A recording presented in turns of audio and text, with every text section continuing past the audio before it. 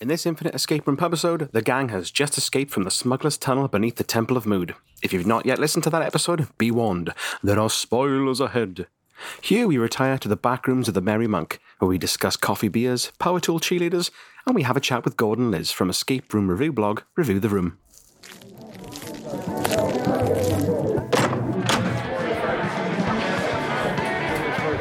Okay, so here we are sitting in the backroom speakeasy behind the Merry Monk pub, where entry requires you to wear a plain robe and nothing else.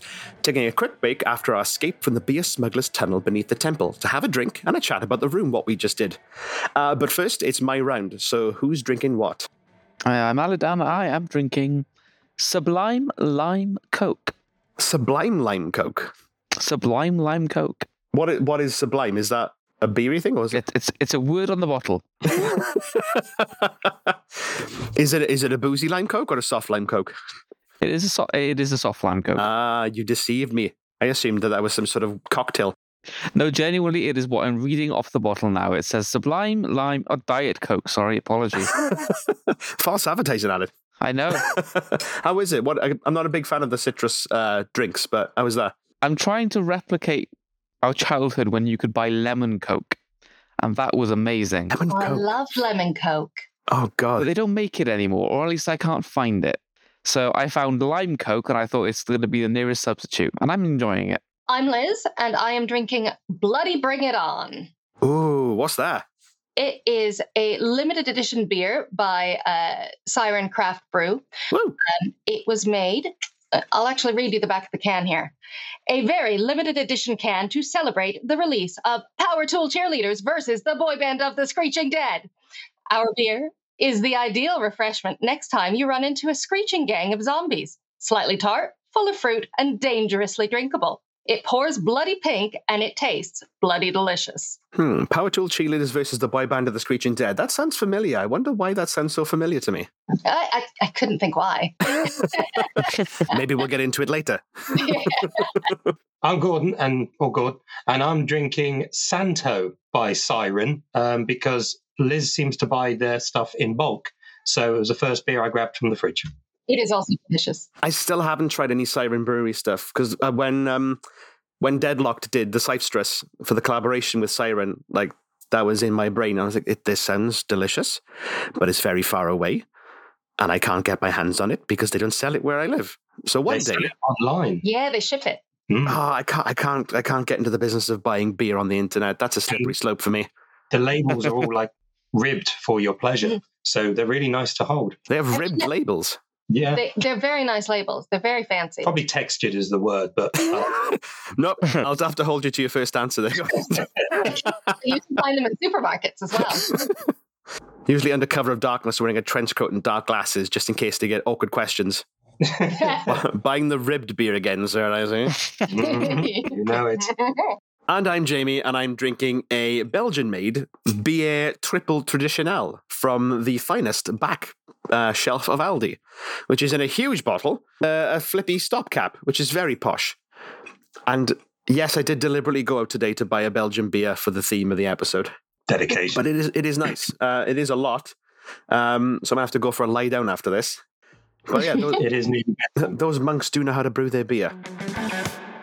Before we go into the next part of the episode, a little spoiler warning for you listeners. We will be talking about The Room, what we just did from last week's episode. So if you haven't listened to it, please pause this right now.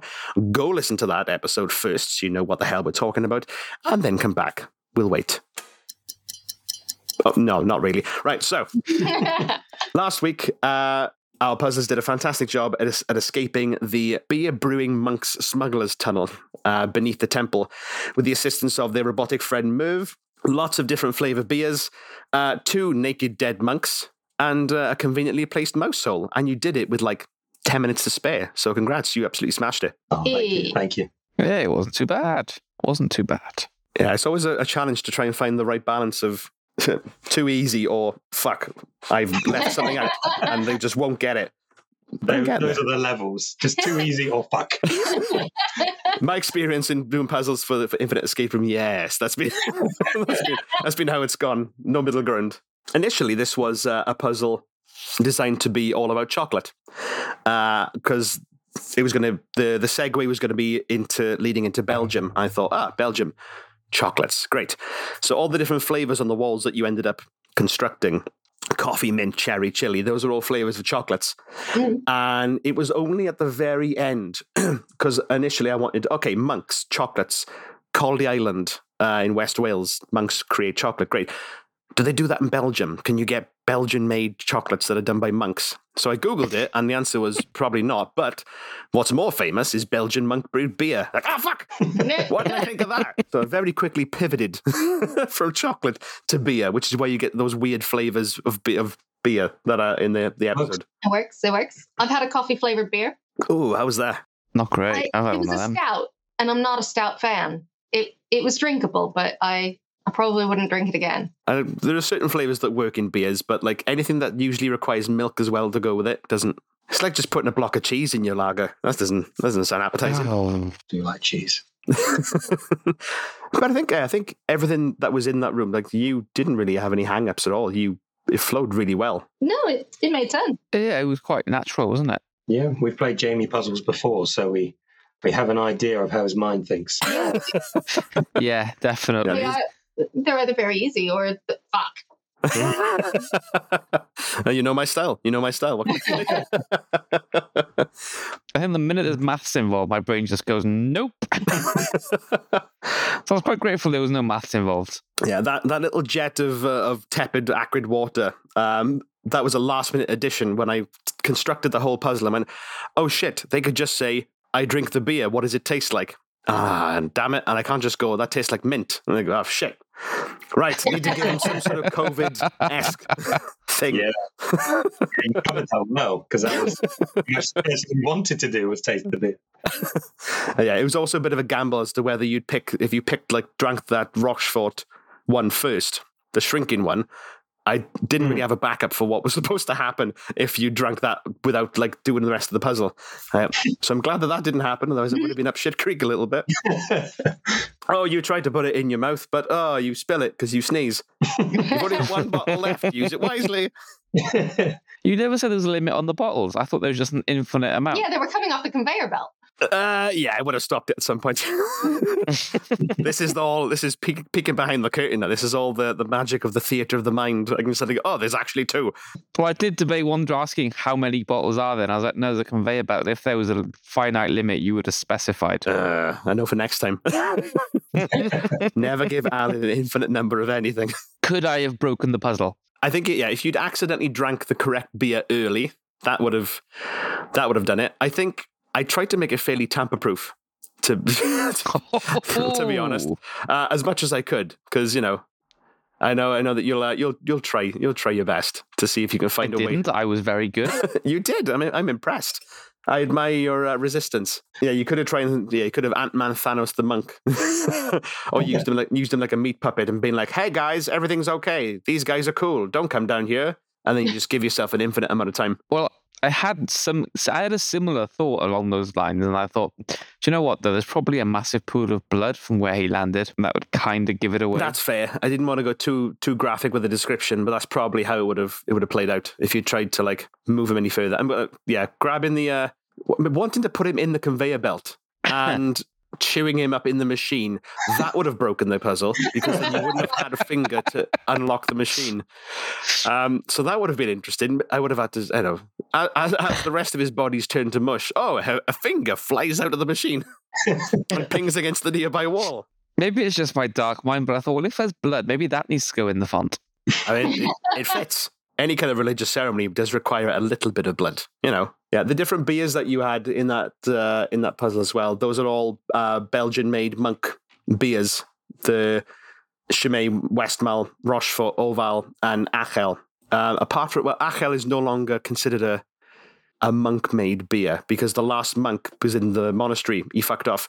They still make the beer, but they can't class it as a monk beer anymore, because it's just normal dudes in suits making it. What if they get the bowl cut and the habit? I mean, if you dress up like a monk, you could probably swing it, No one's going to ask you to show your monk credentials, mainly because you haven't got any pockets to store things. So if they just change as they go into work and come into work dressed in the spirit of it. Dress for the job you want, innit? I'm sure the monks themselves would probably object to that, but...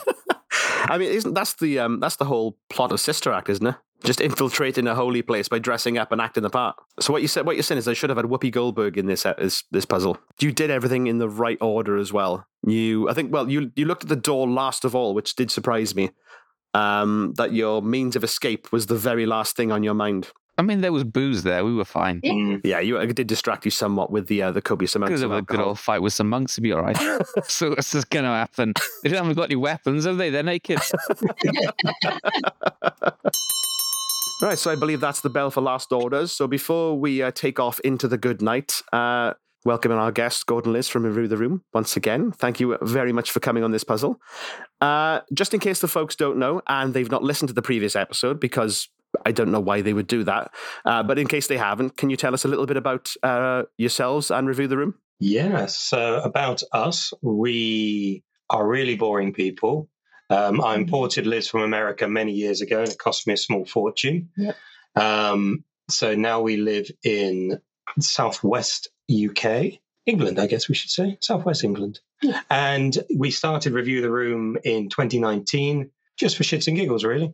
And it's kind of grown into a bit of a monster, especially when lockdown happened and we turned to reviewing online escape rooms, and our stats, I'm all about the analytics, just went crazy. So I'm going to say we're world famous now because people know us around the world. Mostly friends, but that's not the point. And we travel the world kind of playing escape rooms. We've done just over 400 regular escape rooms and nearly 300 online or play-at-home experiences. I'd agree with the world-famous status. I mean, you've been on Radio 1. And what? Yes, we've been on... Well, I was on Radio 1, and you were on BBC Radio Somerset. And Nottingham. And Radio Nottingham as well. Yeah. So, yeah, we're working our way around the BBCs. We are. This is good. I love it. And, you're frequent collaborators with... Deadlock, Darlings, James and Charlie, but not in the escape room world. No. Yeah. James and Charlie cast me in my first film, which is Power Tool Cheerleaders versus the boy band of the Screeching Dead. So, yes, my face is actually on the can of beer that I'm drinking. Amazing. There are no fluids from any of the cheerleaders in the can that we know of, just to clarify that. I mean, depending on the audience, I'll just rack the price up. I was just thinking that as I was saying it. Yeah, that could be a market. There's always a niche. There's always a niche. Cheerleader juice. What is the basic premise for that film? The basic premise is that a group of amateur cheerleaders have entered a competition similar to Britain's Got Talent, but much shitter, and accidentally curse their rival act and nearly destroy. Well, you'll have to see what happens, but there are power tools involved and zombie creature things and a whole lot of gore. Songs. It's a musical. It is a horror comedy musical. I mean, those three words are beautiful together. I know, right? I'm looking forward to it. When the Kickstarter came about, I couldn't hit the back button fast enough, and I'm looking forward to seeing it.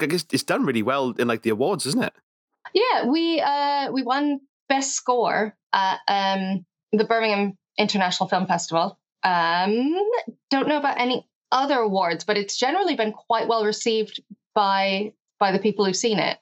I think we're still making a few rounds about the festival circuit, but hopefully it'll be released for the general public soon. I'm looking forward to it. It's going to be amazing. So what is your escape room origin story? What was the first experience that you had with a thing that led you to go, oh shit, this is amazing. I want to do this all the time. We got invited to an escape room with a couple of friends who had played a few. And we didn't know much about it, but we thought we'd go along. So we went and we played Secret Studio in London. That was our first ever escape room. And it was wonderful, but we weren't hooked. We enjoyed it.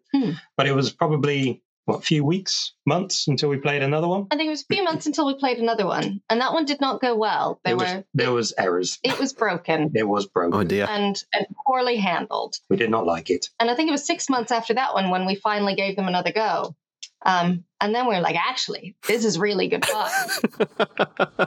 We would only play as a team of 4 or 5 normally, so we'd have to wait for them. And then one day we're like, you know what, let's try it as a team of 2. So we played at Clue Adventures in London, where they have games dedicated for 2 players only. And it did not end in divorce Or murder. Or murder or stabbing.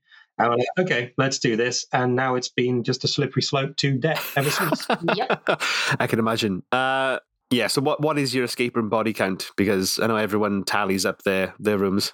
The exact number, I think, is 408-ish. Is that it? I don't know. I felt like it was 430, but No, it's not 430. My brain is broken. It's about 400 and something of in-life real rooms, and then about 300 online play-at-home games. Jesus.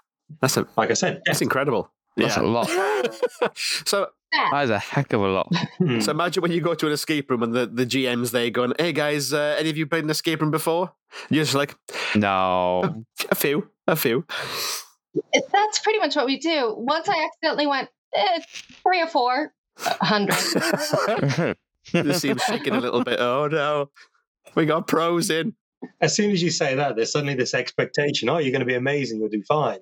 And sometimes we are absolutely diabolical. And we crash and burn. So normally it depends how they word it. If they have you played an escape room before? Yes. Or if they say how many, we'll tell them how many. But normally we like to pretend like we're not played very many. So if we're shit, it's, that's all. As I often tell folk, never mistake experience for expertise.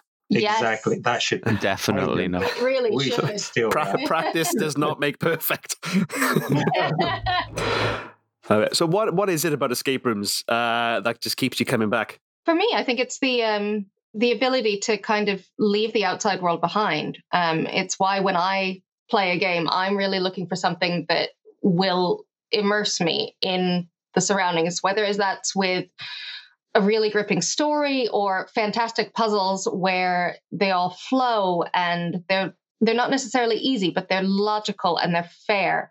And I'm absorbed in the puzzle solving, or whether it's a combination of all of it. The ones that combine all of it are the really fantastic ones. But anything that lets me just forget about all of the crap going on outside in my real life for an hour, that's what it is for me. So it's an escape, but not out. It's an escape in. Exactly. I like it. What about you, God? To be honest, it sounds cliche, but it's exactly that. It's the escape.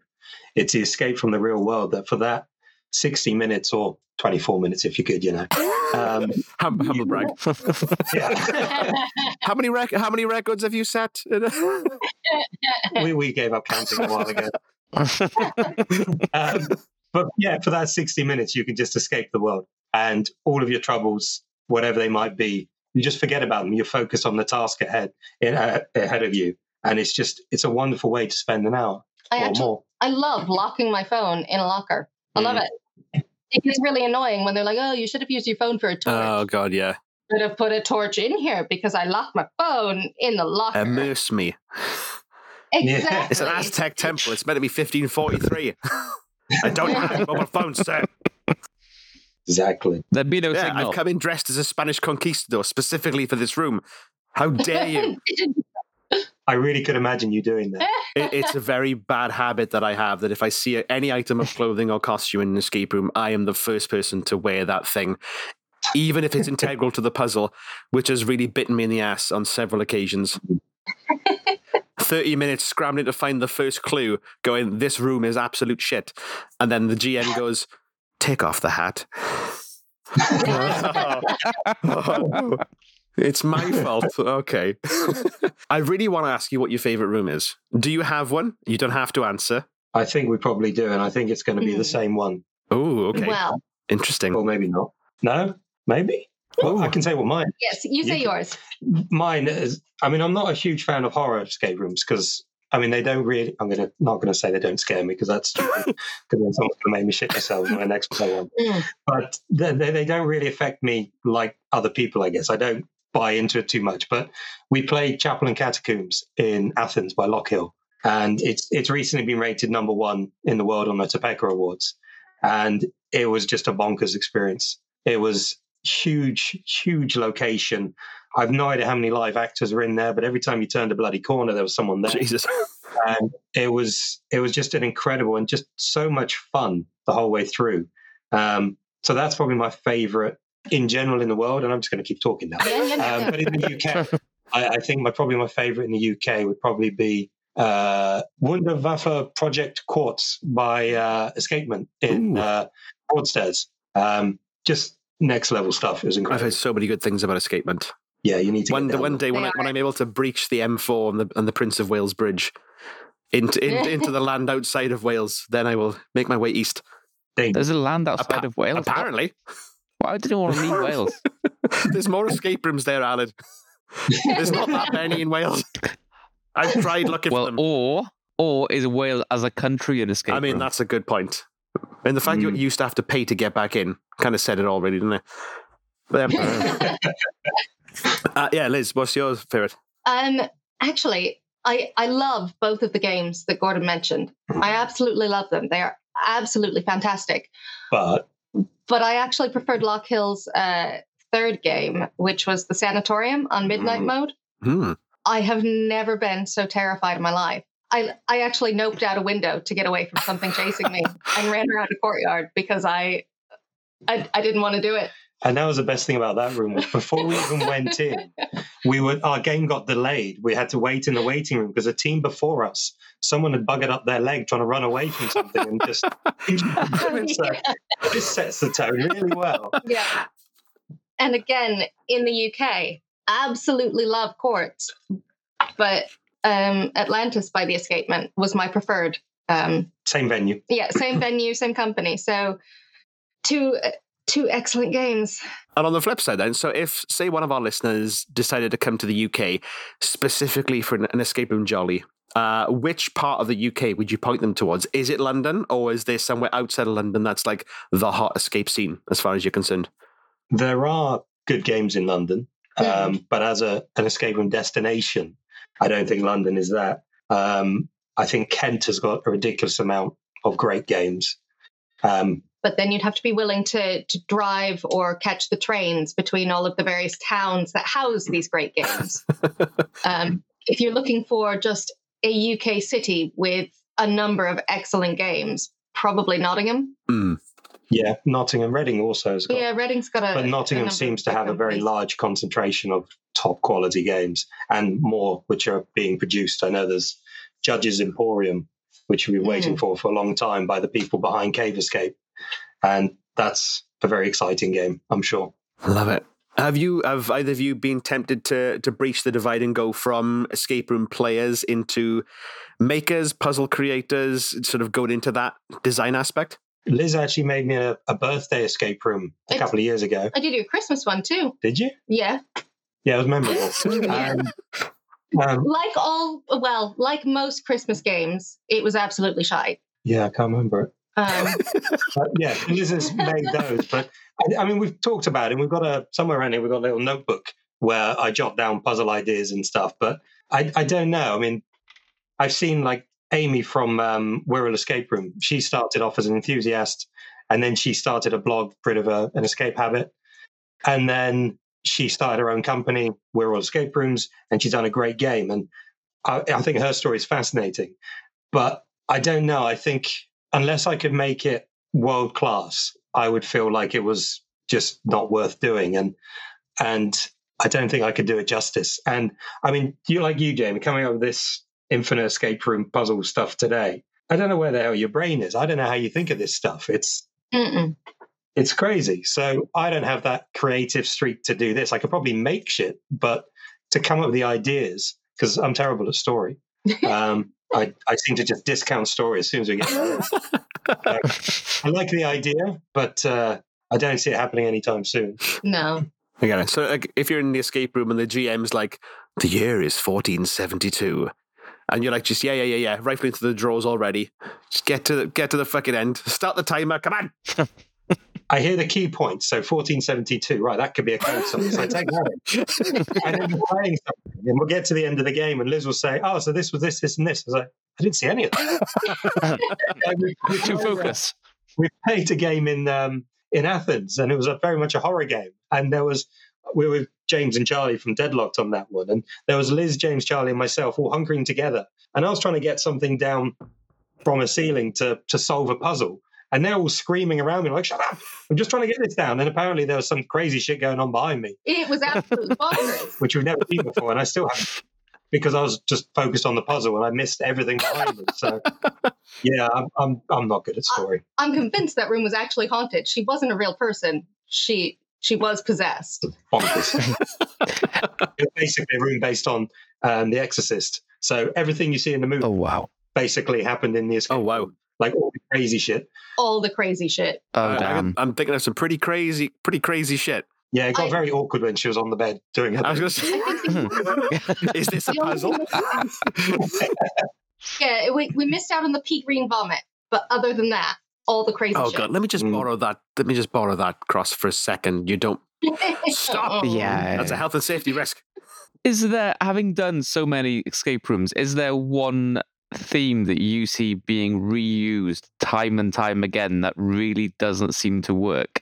Whether it's an aspect or a puzzle or a logic find, like a part of the escape room that every time you see it come up, you go, oh, not this again. See, I thought you were going a different way with that question. I thought you were going to say a theme you don't like, but I mean, a puzzle type that I hate are those fucking slidey puzzles. Oh, where you like a 3x3 grid and you've got to. We did a game in, I'm not going to say where it was. We did a game in the UK, in the South UK, and they had a slidey puzzle. And Liz spent 25 minutes on that puzzle while I solved everything else in the room. I loved it so much. I was not a fan. Yeah, so those slidey puzzles, we see those and they can disappear. I would argue that they're not a puzzle. No, they're just an annoyance. And anything that sort of makes my brain work like that, like when you see tangrams or something like that, my brain doesn't compute how to put this together.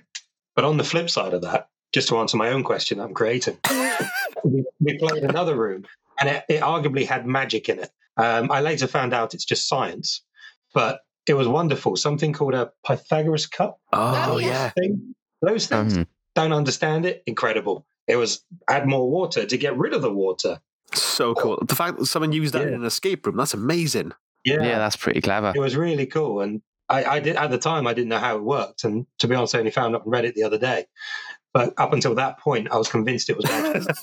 What's the difference in the end? You know? That's true. Reddit, I suppose, is the difference because you get some smart ass going, actually, it's science.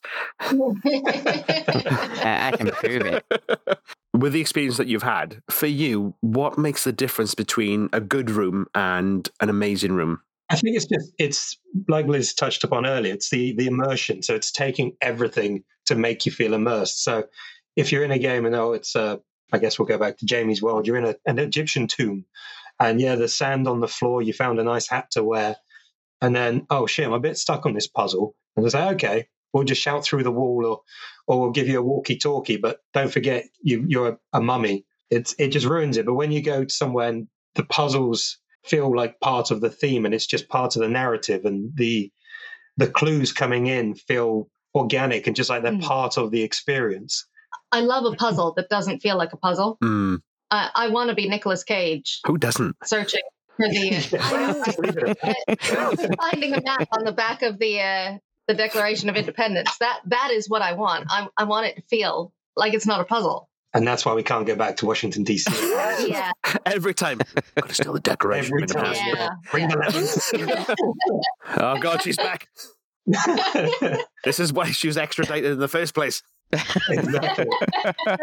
Wait, does that mean that you're a sleeper agent for the CIA, just to distract her from the Declaration of Independence?